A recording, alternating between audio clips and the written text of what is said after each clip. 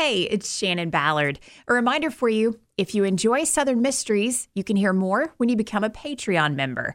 Patrons hear bonus content called Southern Mysteries Shorts each month. Head to patreon.com/Southern Mysteries to join today.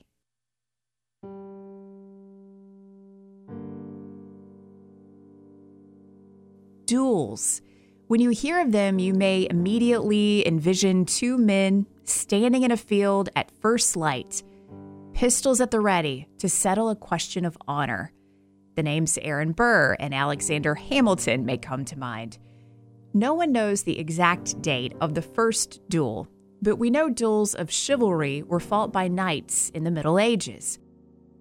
By the 16th century, the most familiar duel, the Duel of Honor, was on the rise among European nobles.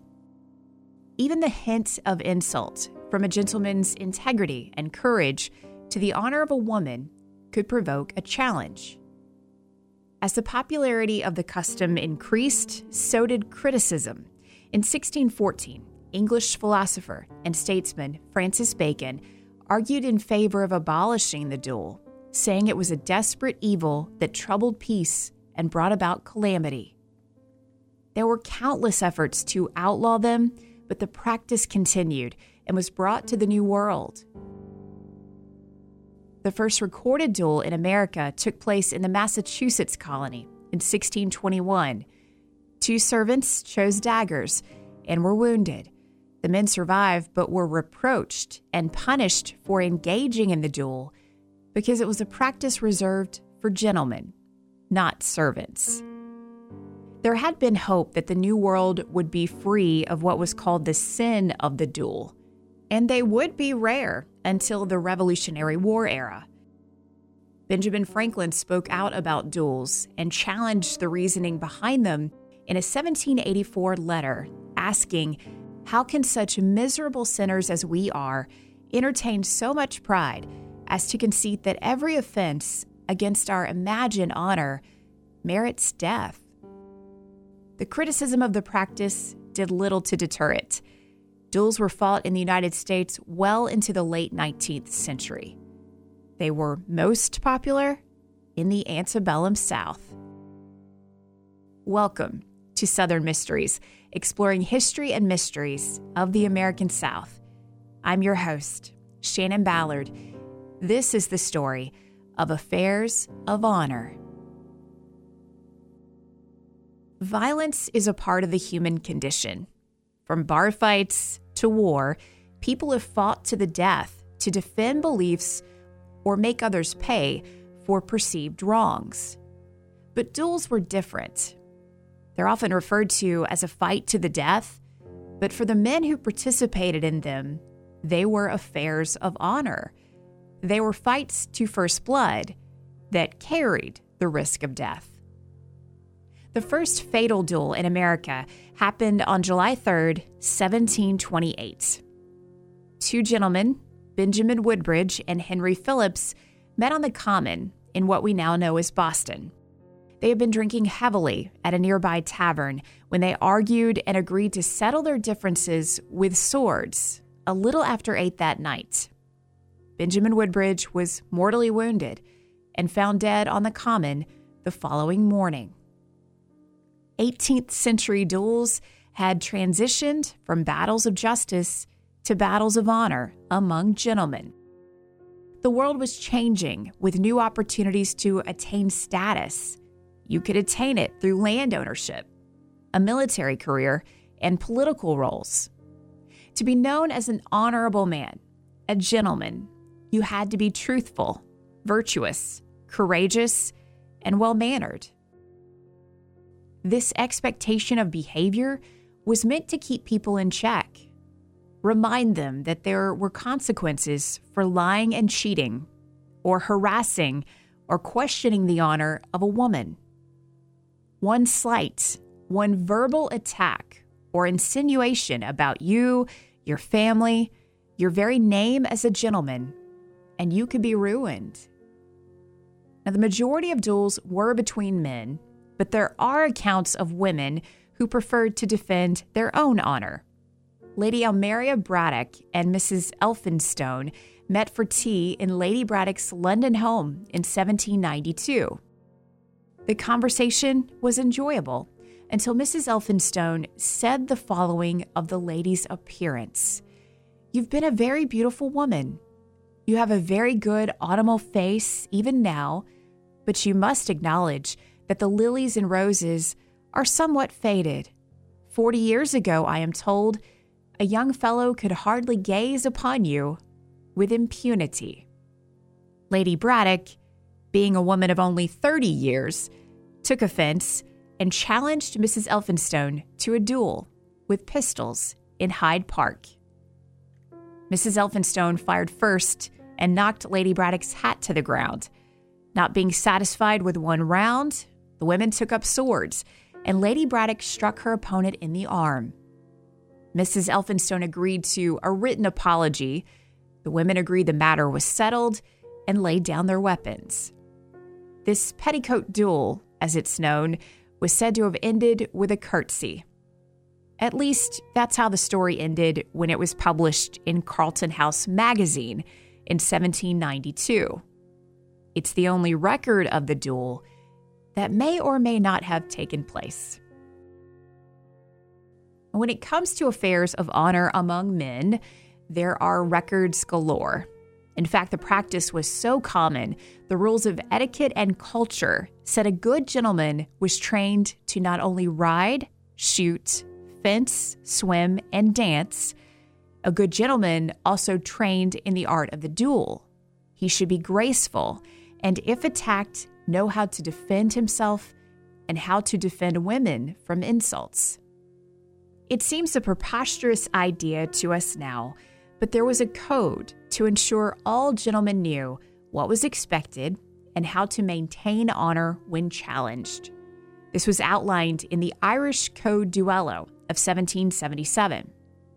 27 formal rules crafted just as the weapon of choice was changing from swords to pistols, which is why you would often find a copy of the code in a gentleman's pistol case.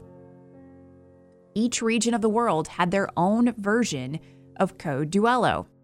The Irish Code was followed in America until 1838, when South Carolina Governor John Wilson wrote the American Code of Honor. Wilson was a lawyer and duelist in the state that had one of the highest numbers of duels in the country.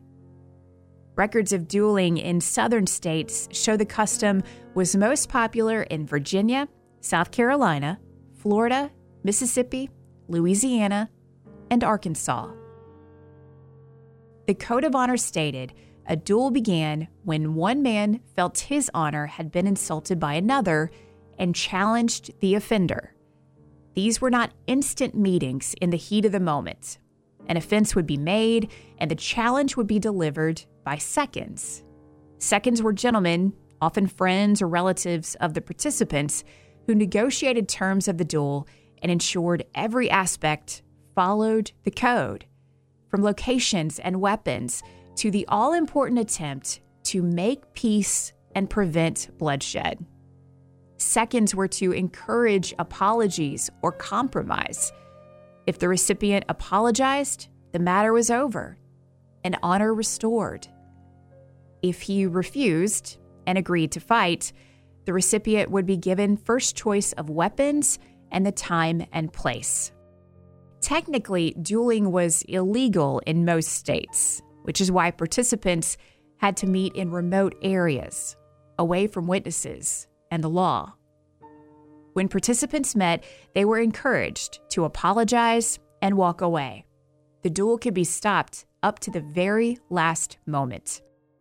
If they refused and the challenge moved forward, participants had to show unwavering courage or their reputation was ruined. You couldn't show fear, and you could not move off your agreed mark.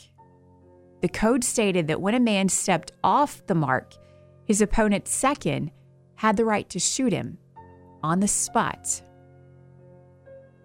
Most duelists chose pistols because the chance of dying was low. Only 20% of duels ended in fatalities. Weapons often misfired, and accuracy could be a challenge. The men stood across from one another, separated by an agreed-upon number of paces. Generally, it was 10. One at a time, each man would shoot at his opponent in rounds that continued until the offended man deemed his honor satisfied. Pistols had to be discharged within 3 seconds. To take aim for a longer period of time was dishonorable. More often than not, there would be one round and the matter was considered over, and the duel would end. In the South, duels were often attached to the economy of the region. A gentleman's credit line was his survival in the southern frontier, where plantation owners relied on personal credit until crops could be harvested and sold. Their value was often held in real estate and the enslaved on their plantations. Personal credit was critical, and early on in the South, lenders placed a high value on character in determining a man's creditworthiness. An honorable reputation had to be preserved at all cost to ensure loans would be approved. If someone felt you had slighted them and challenged you to a duel, you had to accept, or you could face a devaluation of your assets because you had lost honor, and your lack of honor was attached to your lender's name. If you agreed to duel and died, lenders were confident your debt would be paid when your estate was settled. All of this made refusing to accept a duel particularly difficult in the South. In fact, if you refused the challenge, your name was often posted. A statement of your offense, an accusation of your cowardice, would be posted in a public area or printed in a newspaper. Some men did refuse to accept the challenge and did so in a way that maintained their status and honor. Like the founder and editor of the Arkansas Gazette, William Woodruff publicly decried duels in 1820 and vowed from that moment on his battles would be fought with words or the law, a preemptive strike that protected him. There were exceptions in the Code of Honor that allowed a man to refuse, such as a married man honorably refusing to fight a single man, or a man could refuse based on his religious beliefs. But most men accepted. Tennessean Andrew Jackson would be the first and only president to have killed a man in a duel when he was elected in 1829. As a young attorney, he challenged a lawyer named Charles Dickinson after he called Jackson's wife a bigamist because of a legal mistake in her divorce from her first husband in 1791. Dickinson accepted Jackson's challenge. When the men met with pistols in 1806, Jackson made a choice that cost him honor. Dickinson fired his pistol and slightly wounded Jackson. Jackson's weapon misfired. According to the code, a misfire counted as a shot, and the duel should have ended. But Jackson didn't care about technicalities. He immediately fired again and killed Charles Dickinson. From that day forward, many viewed Andrew Jackson's action in this duel as nothing more than murder. Many Southern affairs of honor came down to politics and too much alcohol. This was true of one of the most famous duels in Kentucky. In January 1801, prominent statesmen Dr. John Chambers and John Rowan were playing cards in a tavern in Bardstown. The political opposites had been debating the future of the young state for years in editorials and sermons. When they sat across from each other, playing cards and drinking, they ended up arguing over which man knew more Latin and Greek. Unable to agree, a challenge was issued, and the men chose pistols when they met on February 3rd, 1801. Both men missed on the first round, declared no satisfaction of honor had been met, and reloaded. Rowan's second shot mortally wounded Chambers.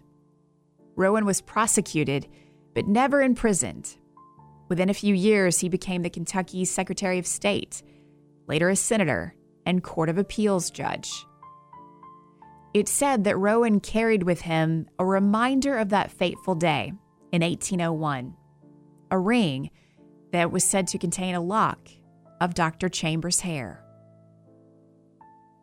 From the Revolutionary War era until the Civil War, duels were so common, the Code of Honor was included in the U.S. Navy's Midshipman's Handbook because officers were often involved in duels, and the Navy didn't ban them until 1862. These affairs of honor among men in the U.S. Navy cost many lives. Between 1798 and the Civil War, the Navy lost more officers to duels than combat at sea, including one of our earliest naval heroes, Stephen Decatur. There are 46 communities named for him in the United States: Decatur, Georgia, Decatur, Texas, and on June 16, 1820, Decatur, Alabama, was named in honor of the American hero who rose to fame for his brave and daring tactics during the Barbary Wars of the early 19th century and the War of 1812. It was a posthumous honor for one of the most famous Americans of this era, who died following a duel with Captain James Barron in March 1820. Tension between the men had been brewing since the Chesapeake Leopard Affair of 1807 during the Napoleonic Wars between Great Britain and France. The United States remained neutral, but in the summer of 1807, there were British and French ships off the coast of Norfolk, Virginia, and Great Britain believed Royal Navy deserters could be on American ships. The crew of the British Leopard attacked and boarded the American warship, the USS Chesapeake, looking for those deserters. In the end, the unprepared Chesapeake was surrendered to the British by its commander, Captain James Barron, who faced court-martial.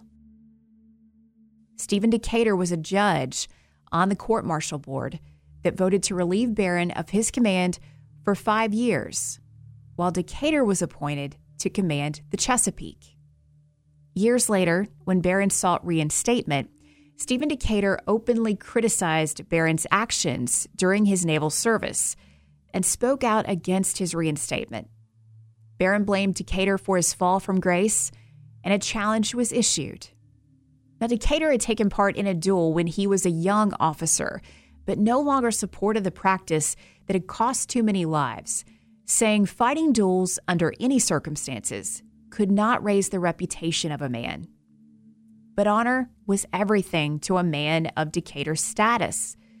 Tragically, this attempt to maintain honor and all of his ambitions, which included a potential run for president, led to Decatur's demise. The men met in a dueling field in a village in Maryland. Their seconds, who were meant to make every attempt to broker peace, agreed to terms that ensured this duel would happen and would be deadly. The seconds negotiated the men would be placed 8 paces apart from each other instead of the standard 10. This was said to have been a compromise for Barron, who was nearsighted. The common practice of having their pistol by their sides or in the air and agreeing the men would be instructed to aim at each other before the count was set aside and increased the chance of bloodshed. Barron and Decatur met on the morning of March 22nd, 1820, and spoke before the duel. They were polite, calm. Barron told Decatur that if they had met in another world, he hoped they would be better friends. Decatur clarified that he was never Barron's enemy. Their seconds could have used this opportunity to encourage reconciliation, but they made no such attempt. At 9 o'clock, Stephen Decatur and James Barron stood 8 paces apart, and at the count, both men fired. Both were shot, and the severely wounded men cleared the air, made peace. Decatur apologized for his careless words, and Barron forgave him. Decatur, experiencing excruciating pain and knowing death was near, forgave Barron and told him he was not at fault for his death. He was then transported to his home on Lafayette Square in Washington, D.C. He asked his wife Susan be kept upstairs so she would not have to see him in agony and dying on their sofa in the front parlor. Stephen Decatur died 10 hours later. James Barron survived and lived to the age of 83. As a shocked nation mourned a hero, Susan Decatur was left to mourn her husband. One paper wrote this of Susan: "She finds herself widowed and desolate in her mansion, and strangers may soon inhabit where late this gallant spirit dwelt." Her husband's death left Susan heartbroken and in financial turmoil. She was forced to sell family possessions and rent out the family home. She moved to a smaller house in Georgetown, and for the rest of her life was haunted by the death of her beloved husband and struggled financially. In 1831, she lobbied Congress for money she believed was owed her husband for his military service. This was met with criticism, as Decatur's death inspired many communities to outlaw dueling and had further swayed public opinion against the practice. When Susan Decatur went to Congress in 1831, a newspaper published an article arguing against giving her money. She was denied and tried again a decade later in 1842. She was again met with backlash. The Boston Courier wrote, "If the country owed Decatur a debt of gratitude up to the time he fell in a duel, that fall canceled the debt. He threw away a life of honor." Decatur's choice to accept the duel may have felt honorable, but it cost his family everything. A country had lost a hero, but the code of honor remained the defense of honor well until after the Civil War. In fact, many duels happened between officers during the war, especially among Confederate officers, like the duel between Confederate generals John Marmaduke and Lucius Walker. Both were West Point grads and were in Arkansas during the war. In the summer of 1863, Marmaduke and Walker disagreed over military actions at Helena and Little Rock. Walker refused to carry out orders and operation plans, and in doing so, exposed Marmaduke and his men to federal forces. Marmaduke attempted to meet with Walker to discuss the issue, but Walker refused to leave his post. Marmaduke threatened his superiors that unless he was removed from Walker's cavalry, he would retire from action. When the transfer was granted, rumors spread that Marmaduke questioned Walker's courage. Walker began a letter exchange with Marmaduke about these rumors, but there would be no peaceful resolution. A challenge was extended by Walker's second and accepted by Marmaduke's. When word spread that the duel had been negotiated and the date set, the men were ordered to stay at their post, but Walker never received the order, and Marmaduke ignored it. Marmaduke and Walker met at a plantation outside of Little Rock on September 6, 1863. Walker brought a surgeon and Marmaduke an ambulance, which was allowed under the Code of Honor. The first shots were fired with no results. The men agreed to a second round in which Marmaduke hit his target and Walker was mortally wounded. To show he was a man of honor, he allowed Walker to use his ambulance. Walker died in Little Rock the next day. Marmaduke faced arrest because dueling had been prohibited in Arkansas since 1820.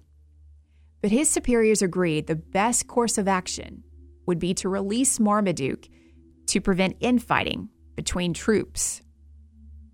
Marmaduke never faced charges, but later shared he felt a great weight of remorse over that duel. Remorse was one of the most common emotions men expressed after they participated in duels. Sergeant Prentice, Mississippi attorney and politician, fought a few duels and later shared his great remorse. He said his moral and religious upbringing contradicted the very custom, yet he had gone to the dueling field even after becoming a husband and father. In a letter to a friend, he wrote that after a duel, he did nothing but read the Bible and weep and pray, saying, "The possibility of leaving my own family unprotected or of killing a fellow being haunted me so that I could not sleep, and I tottered around in the daytime like a worn-out old man." By the end of the Civil War, the affair of honor began to decline. Americans had seen enough death and experienced enough heartache for a lifetime. There was less appeal in dying for chivalry's sake or for honor after the country lost nearly 620,000 people on the battlefield. Too many men had fought for a greater cause, and duels were increasingly viewed as a foolish undertaking. It was a challenge that led to severe injuries and the death of too many men who may have felt they held on to their honor as they passed from this life, but left behind many a heartbroken soul. Poet and statesman Richard Henry Wilde knew that pain all too well. His brother James was laid to rest in Savannah's Colonial Park Cemetery in 1815. We'll never know the nature of the offense that led to the duel on the north side of the Savannah River in South Carolina on January 16, 1815. We only know that Lieutenant James Wilde and Captain Roswell Johnson were officers in the 8th U.S. Infantry, and upon the fourth exchange of fire, Lieutenant Wilde's life ended with a shot through the heart. The inscription on what's known as the duelist grave is nearly illegible today. But back in 1906, a newspaper published a transcript that reads, "This humble stone records the piety, fraternal affection, and manly virtues of James Wilde, Esquire, late District Paymaster in the Army of the United States. He fell in a duel on the 16th of January, 1815, by the hand of a man who a short time ago would have been friendless but for him, and expired instantly in his 22nd year, dying as he had lived, with unshaken courage and unblemished reputation. By his untimely death, the prop of a mother's age is broken, the hope and consolation of sisters is destroyed, the pride of brothers humbled in the dust, and a whole family, happy until then, overwhelmed with affliction." Richard Wilde later said his brother James had served in the campaign against Seminoles, and when he returned home, the family had been moved by his descriptions of Florida's orange groves, lakes, and swamps. He referred to it as a sort of fairyland. Richard told James he would immortalize his adventures in a poem someday, but he never expected that it would be a memorial to his brother. The opening stanza of Wilde's poem, Summer Rose, reflects the pain of his loss, a pain felt by too many families in the South whose loved ones met on a field in an affair of honor. "My life is like the summer rose that opens to the morning sky, but ere the shades of evening close, is scattered on the ground to die."